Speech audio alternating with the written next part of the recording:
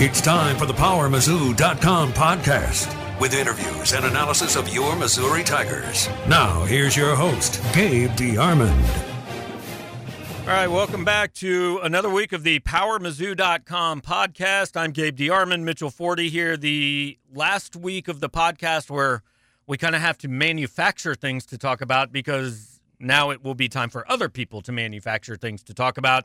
SEC Media Days next week. We're going to talk a little bit about that and some other things going on. But first off, want to remind you this podcast is brought to you by Shakespeare's Events and Catering. Football's not too far away. If you're looking to have, parties, anything like that, Shakespeare's will cater your party. Anywhere from 25 people to 2,500 people. You order 8 pizzas. You mentioned the Power Mizzou podcast. They're going to give you a 5% discount off their already discounted group rate. So do that. Make your plans in advance. I don't know. We got past 4th of July. I don't really know what parties there are, but you don't really need an occasion. Exactly. Just throw a Shakespeare's party. Yeah, just have a party this weekend and get 8 pizzas. Mention the podcast. You're going to save money, and that will all be good. I do not know, Mitch, if they will deliver to Hoover, Alabama, though. Yeah, probably not. I assume the SEC is able to provide us with something decently nourishing and tasty. We'll see. Maybe. I feel like I do know that the Hoover, the Galleria, I know there's a Chick-fil-A there. I've had breakfast there before. Yep. But it's generally edible food, at least at the media gatherings. Otherwise, you can go to what's the place that you went on the road last year that I had Cookout? Oh, Cookout is good. That's a Southern thing. Yeah. Cookout's like a Southern fast food thing. They have like a bunch of combo plates and whatnot. I walked there the day of was that the day of the Alabama game? It could have been. Yeah. So Mitch will inform us all of his food choices when he comes back from Hoover. That Missouri does go on Monday. We're going to talk about that a little bit later on in the podcast. We are going to welcome in now our friend Carrington Harrison from 610 Sports Radio in Kansas City. Carrington has he's made some news this week, been involved a little bit. So we're going to, before we jump into Mizzou talk, and Carrington is definitely a knowledgeable guy on Mizzou, follows those teams, but we're going to do a little bit like we did with Ben Frederickson a couple weeks ago. We talked some Blues, so now we are going to talk Kansas City Chiefs for a minute with Carrington. Unfortunately, it is not like the Blues talk about a championship parade. Earlier this week, Carrington's program aired the full 11-minute conversation with Tyreek Hill and his, fiance, girlfriend, wife, whatever she is these days. But Carrington, most people have heard it by now that are interested, but kind of what was your impression when you first heard that? That's a really good question, because just going into it, that I had already heard the snippets from KCTV5, and then just when I first got it and I sat and listened to it, and just the startling revelation of hearing about 2014 for the first time. Gabe, you covered sports enough to know there's some things that teams just don't talk about. And Andy Reid has never really talked about 2014. Tyreek Hill, as a member of the Chiefs, has never talked about 2014. I've never been in a situation to talk to Crystal Espinal about 2014, and just hearing them have an in-depth conversation about the events that took place in 2014 while walking through the airport. At one point they're discussing what happened in 2014, and less than 10 seconds later, she asked, "Are they in business class?" Just that part, hearing it for the first time, the shock of it is what will always stick out with me in hearing the audio. Carrington, you all were the first to play the full 11 minutes of the recording. Some other parts had been kind of released in snippets by some other media organizations. You talked about on the radio having had the full audio since I think it was early June. Just what were all of kind of the hurdles that you all had to go through in order to be able to release the whole thing? Well, basically, once we found out we had it and I gave it to our boss, it then became the search to try to get it verified from another person. So efforts were made to reach out to the Johnson County District Attorney. Efforts were made to reach out to the Overland Park Police Department. I went to Tyreek Hill's attorney's office to try to get a meeting with him. He wasn't very interested in having a meeting. There were a lot of steps that were made to try to get it authenticated from another source. Sometime early last week, so before the 4th, I'm pretty sure it was Monday or Tuesday, I can't remember exactly which day, I was told that it was sent off to an independent investigator, and then once it came back and was verified, that we would be able to play it. So I know kind of what you think about this, and I think it's pretty similar to what I think, but my impression in hearing all that stuff, because, I mean, I'll fully admit, when this stuff first came out, I'm like, this guy's a dirtbag. He did what he did 4 years ago. This is happening now. Like, whenever, you're going to have to cut him. And I am not on the train that this audio in any way fully exonerated Tyreek Hill by any means. But I think we both kind of agree, like, it cast him in a little bit different light. I don't know if better's the right word, but I feel like we know more about it than we did before you guys played that. Yeah, different is certainly a way that I would put it. That I talked about it yesterday, like my internal conflict of, I firmly believe, listening to the audio and talking to people that were actually at the trial, that Tyreek Hill was physically inappropriate that night with Crystal Espinal. Then now the extent of his physical inappropriateness, that's something that I've had to kind of deal with over the last couple of days of just being unsure if he actually punched her. I think when you really read the police report of what happened, just knowing how that you would choke and punch a pregnant woman in the stomach, like, I can't think of a more horrific thing to do. And dealing with I'm not 100% sure if that happened. Again, I'm 100% sure that something physically inappropriate happened. I just don't know what that is anymore.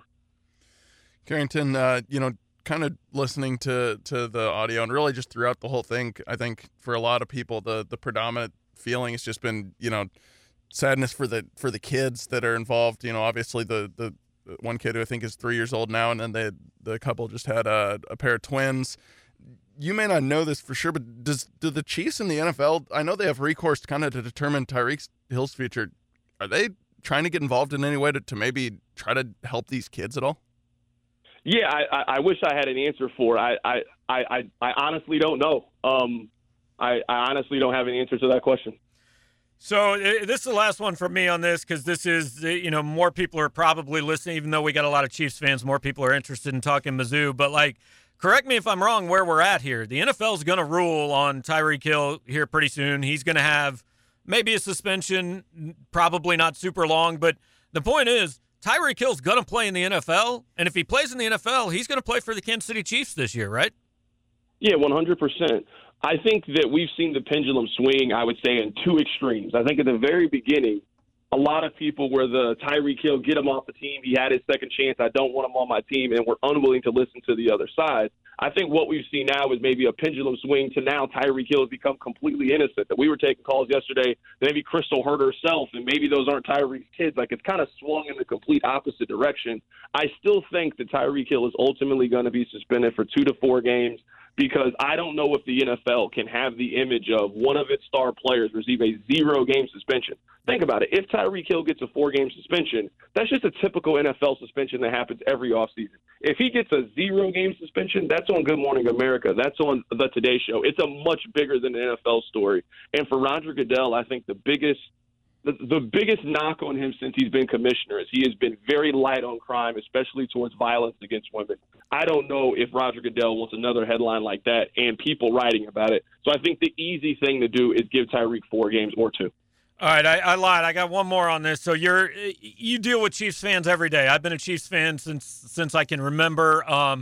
When Tyreek got drafted, like, I remember saying, I don't want this guy to be good. Like, I don't want to cheer for him. And then a few games into his career, he was so good. Like, I'm not going to say I forgot about it, but, like, it kind of went, I cheered when the dude did what he did. So what do you think?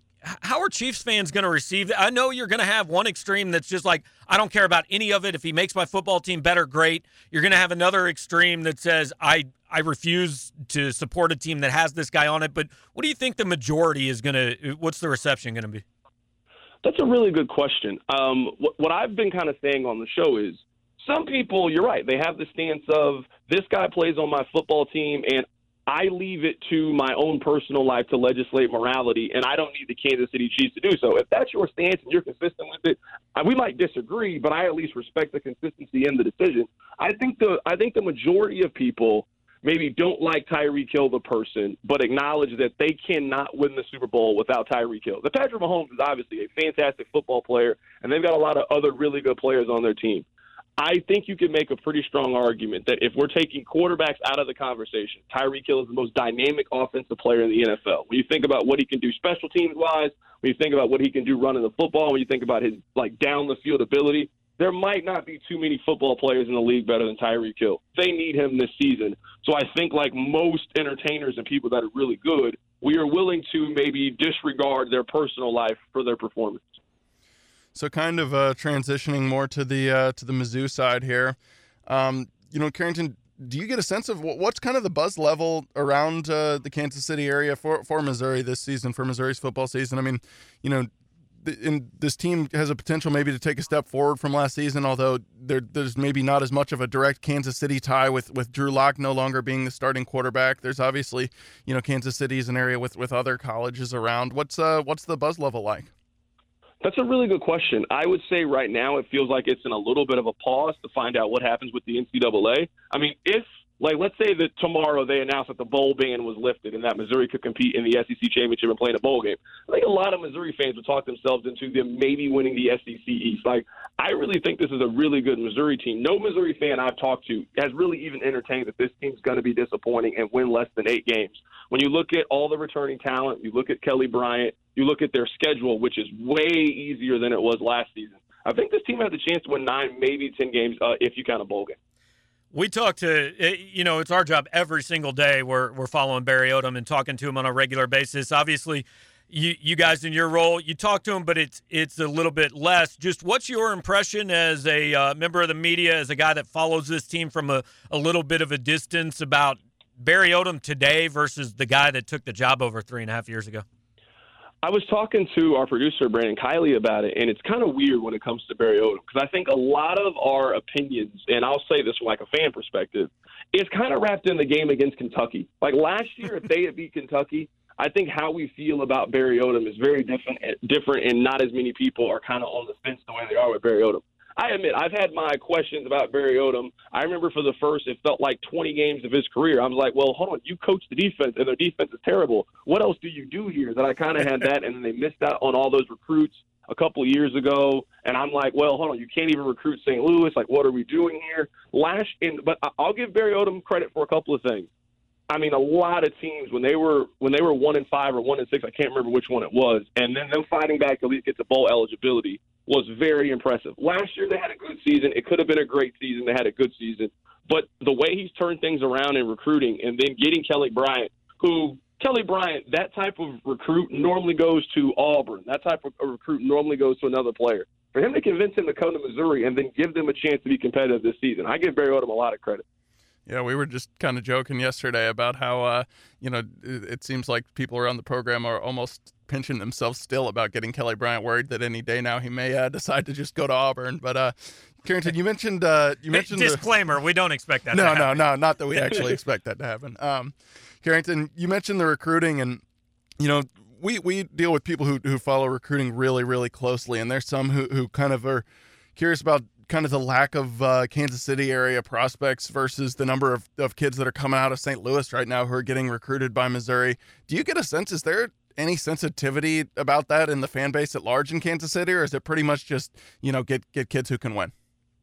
No, I mean, I think oddly enough, I think that if you cheer for Missouri, whether you're on this side of the state or the other side of the state, it's just always been about St. Louis. Like Kansas City has never really, or Missouri's never really had a problem recruiting in Kansas City, at least not to my understanding. The hurdle has always been recruiting in St. Louis at a consistently high level that I think there was the belief a couple years ago when they had the Tiger 10 that there was this handful of great recruits and a majority of them were in St. Louis, and they just missed on so many of them that it was kind of the Missouri fans were just like defeatist by nature. So it was like, oh, here we go again. But again, I genuinely give Barry Odom a lot of credit for turning things around. And what went from me being very disappointed to his recruiting to it feels like every time I go on you guys' website and then Friday, whenever I read the Chamber, being very pleasantly surprised every week about what he's accomplished. Again, talking to Carrington Harrison from 610 Sports in Kansas City for a few more minutes. The other thing on the Kansas City area, like if you want more guys out of Kansas City to get recruited, they got to turn out better players. There just hadn't been that much talent the last couple years out of KC. But I want to flip over to the other program. I know you're a big basketball guy. You followed I mean, you followed him for a long time, but followed the Porter stuff pretty closely and had some intel there. I mean, what's your 30,000-foot view of Cuonzo Martin and where they're at? I feel like this is the first time that we've seen Cuonzo Martin's Missouri team. That the first season it was all put in a microwave and a pressure cooker because everything got accelerated because they got Michael Porter and Jontay Porter to commit. That they had to do things that maybe that's not how Cuonzo would build a program, but they had to do that just to try to maximize Michael's 1 year. So I kind of give them the free roll on that, and then he got hurt.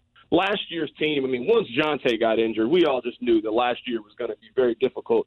And I think a lot of Missouri fans, myself included, I kind of overvalued the win against Xavier, and then they finally beat Illinois for the first time, and it was like a really competitive, grinded-out game. And I was like, man, maybe this Missouri team's not that bad. Yes, they were that bad. And I think we kind of convinced ourselves like they were better last year than they were. But I'll give Missouri a lot of credit for how they fought last season. But this year, I really like what they've done. Now, again, it could be me kind of overvaluing their talent, but there's no reason this team is not at least on the bubble. I'm not saying they have to make the NCAA tournament or tournament or bust, but this team, there's no reason why heading into March, they're not in a bubble conversation one way or the other.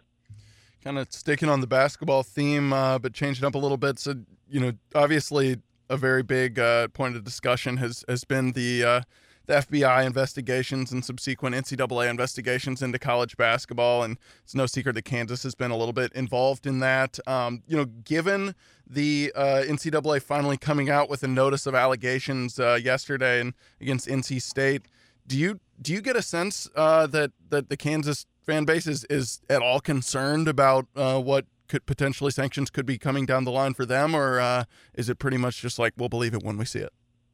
I think that sort of passed with KU fans the moment Silvio got eligible. There was that fear whenever Silvio was kind of hanging in the balance of what was going to happen. But ever since that, it's just kind of been, I mean, since Silvio got eligible, it's been great news for Kansas that they really turned things around. You got to think Udoka came back, Silvio got there. I mean, aside from R.J. Hampton deciding to go play basketball in New Zealand, it's been really good news for Kansas. So I don't really think KU fans have thought that much about it.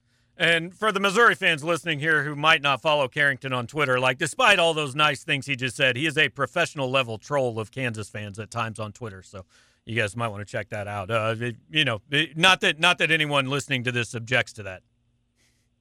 I wouldn't say I would call myself a professional troll. I would consider myself to be the best troll of Kansas basketball. Okay. Like there will be times where sometimes I'll legitimately be bored and I'll just be like, "Oh, this is a good one." I know how to get them to react every single time. And sometimes it's just sometimes it just amuses me because what I don't like about KU fans is, I mean, KU is the best team locally. Like we can all establish that. Like they throw rocks at us all the time. Why can't we throw rocks back sometimes too? You don't know how many times I've been told about Norfolk State or Michael Porter's back. I've been told those a million times. I say one joke and then Twitter crashes. I don't understand. Well, it's very entertaining. I enjoy it. I just wanted to get that out there. Carrington, obviously you follow Kansas as part of your job, and we mentioned the Chiefs, the Royals sometimes are relevant in Kansas City. You have a lot of responsibility. No, you're right. Sometimes. I'm just curious. As someone whose job is to follow that many teams and kind of present these informed opinions every day. How difficult is it for you to just kind of keep up with all these different teams and make sure that you're saying something that's up to date and not going to get you in trouble like we've seen kind of with another radio personality in Kansas City? How difficult is that?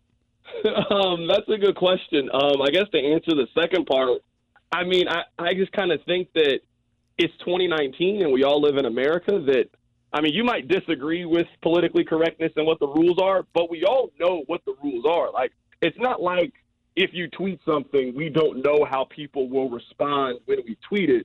So that part, you just have to adjust to the times. Like, there were certain things you could say in 2011 and certain jokes you can make in 2011 that you can't make in 2019. And again, you might disagree with the rules, but I think we all have an understanding of what the rules are. When it comes to the teams, I just like watching sports, so that part just makes it a lot easier, And then, I mean, like anybody, I mean, I don't watch every single Kansas basketball game. Like, I'm not really interested in watching them play Washburn in November. Like, they're going to win by 1,000,000 points. I'm just not really that interested in watching it. I don't watch every Royals game. You think I'm about to stay inside on July and watch the Royals on a Friday or Saturday night get smoked 11-2 by the Tigers. That sounds awful.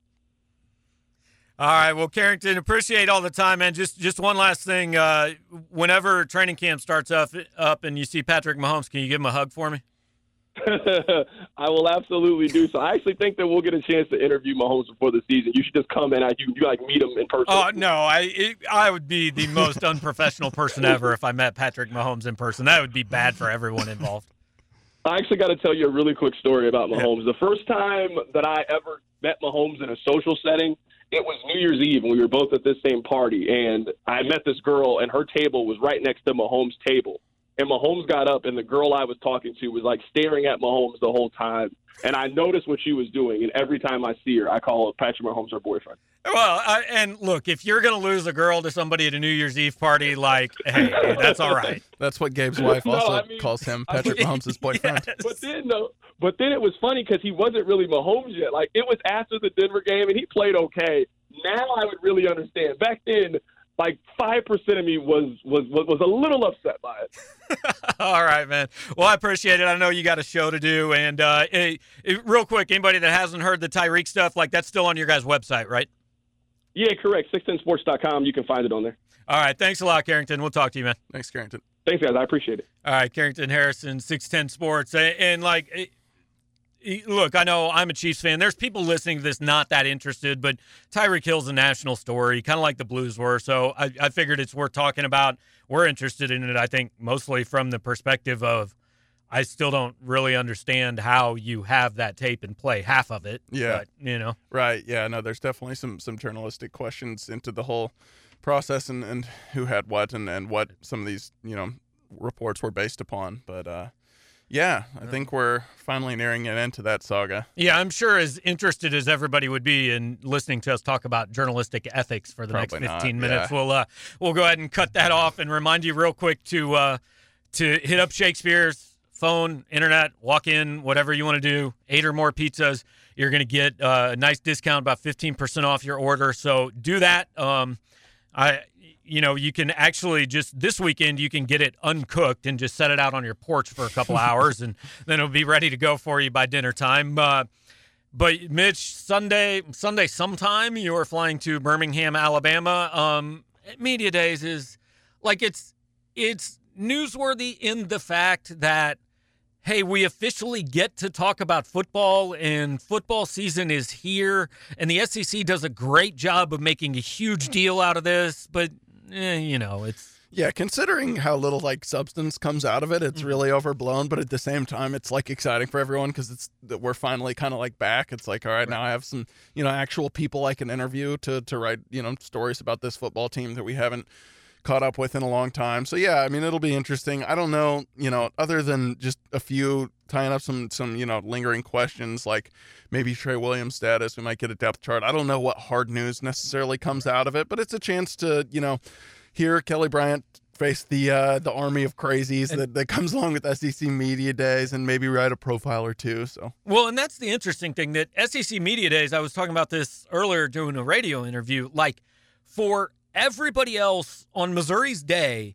the story is going to be Kelly Bryant. Tell us about how the situation when you left Clemson and your relationship with Dabo and why in the world did you choose Missouri? Mm-hmm. For the people who cover Missouri, we've all written that. Right. We don't care. Whatever the main story is about your team, the people who cover that team every day don't care because we've all done that. Yeah, absolutely. And, yeah, I mean, I'm almost just curious more than anything just how he handles the masses, because we know, especially Missouri's the first team, so all these people who are coming in with the grand idea of doing this wacky feature or whatever aren't going to be worn out or chased off yet. Right. So last year Mizzou was on the third day and we still got questions about 100 horse-sized ducks or a duck-sized horse. So when Touchdown Alabama stands up and says, Kelly, why the hell did you go to Mizzou? Yeah.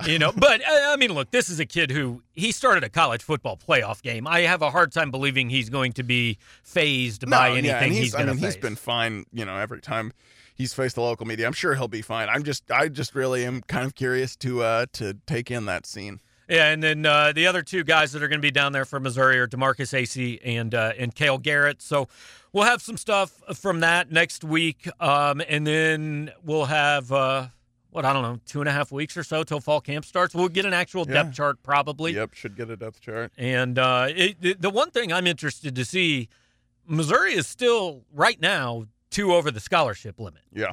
So whether that is guys still, it seems late in the game for somebody to transfer. So I think maybe the most likely thing is walk-ons who have gone on scholarship just kind of aren't going to have one this semester. Yeah, but maybe like a medical retirement. Yeah, there's got to be a way to get a couple guys off scholarship that are on scholarship. So that's one thing that could potentially come out of it. We'll have plenty of time to, we're going to have Bill Connolly on next week and talk about the season and all that. Well, I will. You will be off. Not yet. No, I will still be here next Thursday. That'll be my last day in America before I go to Asia. So, okay. Exciting stuff. So, yeah, Mitch gets to go watch his sister swim in South Korea for a final pre-football season vacation. Yeah. And then no vacation till whenever basketball's done, whenever that might be. March, maybe. April, March-ish. Yeah. April. If it's April, there are going to be a lot of happy people listening to this podcast. I don't know. NIT championship might be around. Going to be a lot of people ordering 8 Shakespeare's pizza on a Monday night in April.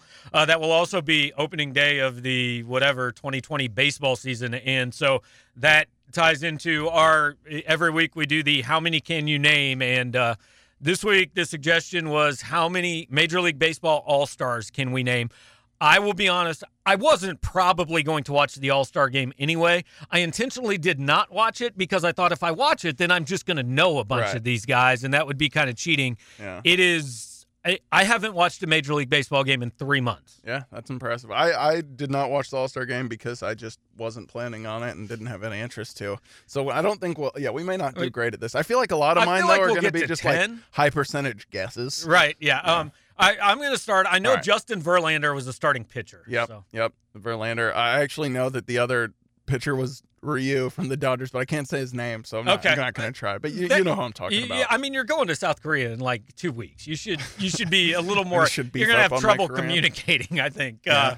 I know Carlos Santana was in the All-Star game. Okay. I know Max Scherzer was an All-Star. Yes. I think he participated in the game. He did. Okay. I can go with the hometown. I know Whit Merrifield made it. Yeah, I know Paul DeYoung made it because I still follow a lot of Cardinals people. That was actually one of the ones I knew. I saw a picture of Mike Moustakas, so I think he made it. Okay. Let's think of other good baseball players out there. Mike Trout clearly was an All-Star, right? Mike Trout, I'm sure, made it. Aaron Judge, did he make it? I have absolutely no idea. Yeah, I don't remember hearing his name in the last few days. Well, then maybe he didn't. That would be surprising. What about Pete Alonso from the Mets? I know he was in the home run derby. Yeah, I'm sure. I mean, do you have to be an All-Star to be in the home run derby? Think so. I mean, was Vlad Jr. an All-Star? I don't think so not. Because he only had 8 home runs. Yeah, but I think Pete Alonso made it. I know. I believe Baez from the Cubs. Javier Baez was. I have some Cub friends. They've been talking up Baez. That's exciting. Not Addison Russell though. I don't think. I don't think so. Yeah. I'm out. I know there was a middle reliever from the Brewers. Yeah. I don't know his first or last name. I bet you Nolan Arenado made it. He's an all-star type of guy. He's a staple for the Rockies. Yeah. I feel like Yadier Molina usually makes it, but I have no idea if he did this year. He was too busy cursing people out on Instagram. At least it wasn't me this time. Wait, Yachty has cursed you out on Instagram or just in person? Well, it was not directed at me as much as it was directed at his manager, but it was a story I wrote was the picture. I was very heavily involved. It was a very controversial time was that in my when life. Matheny I got yelled at by Mike Matheny? Said something along the lines of like he had it on cruise control or something like that? He said he basically said he got tired. He gets tired like everyone else. There you go. Yeah. So direct your Cardinals anger to Mitchell Forty. Not anymore. This is an old beef. We don't even have that manager anymore. So we are clearly out of Major League Baseball All-Stars, and I think what we've learned from this how many can you name thing over the last few weeks, and we may continue it into the season when we actually have more to talk about. I don't know. We'll see. But like what we've learned is I wonder if people listen to this podcast and go, do you guys even watch sports? Yeah, I think they just might think we're really dumb in general. But we like to pick topics that we're not going to know a ton of. Right. Like naming SEC football players that'd be too easy. But the truth is, and I think I said this in our mailbag, I think I watch less sports than probably anybody who reads anything I write. Yeah, definitely than almost every subscriber to our website. I mean, Yeah. And if you are not a subscriber to your website, we should have told you 27 minutes ago, turn this off. You're not allowed to listen. That's true. Yes. Or Until order you a subscribe. billion Shakespeare's pizzas to make up for it. True. Yes. Yes. Have a Shakespeare's party. Email us the receipt, and we will allow you to listen to next week's podcast with Bill Connolly, who is a Mizzou guy, lives in Columbia, but now working for ESPN. I don't know. The only other thing going on, Peach Jam started, and for the first time in 3 or 4 years, neither of us is there because paying a lot of money to be told you can't interview people by Nike personnel is just not a good use of it. Yeah, it's not the best. Yeah. I'm glad we're not there this year. You know, we caught up with the kids once already in Indy. The coaches are there. If you're wondering what Yes. the basketball coaches are up to, that's really all I have to say about that. They're texting while sitting courtside at AAU games. People, if really, that is always hilarious when people see the coaches who come to the games like, he just looked like he didn't pay any attention. They I'm like, don't yeah, trust me, watch. they don't watch. They're just there for appearances. Yeah, they are there so that the kids can say they were there. Yeah. And that's it. So yeah, next Monday, Media Days, we are only going to be there. Mitch is only going to be there for the Missouri Day because, frankly, if you want to read about Georgia or Florida or whoever, like other people do that better than we can do it by covering a 15-minute press conference. So we'll be down there on Monday, and we'll be back here next Thursday. So thanks for listening, and thanks to Carrington Harrison. Call Shakespeare's. I think that's everything we need to do.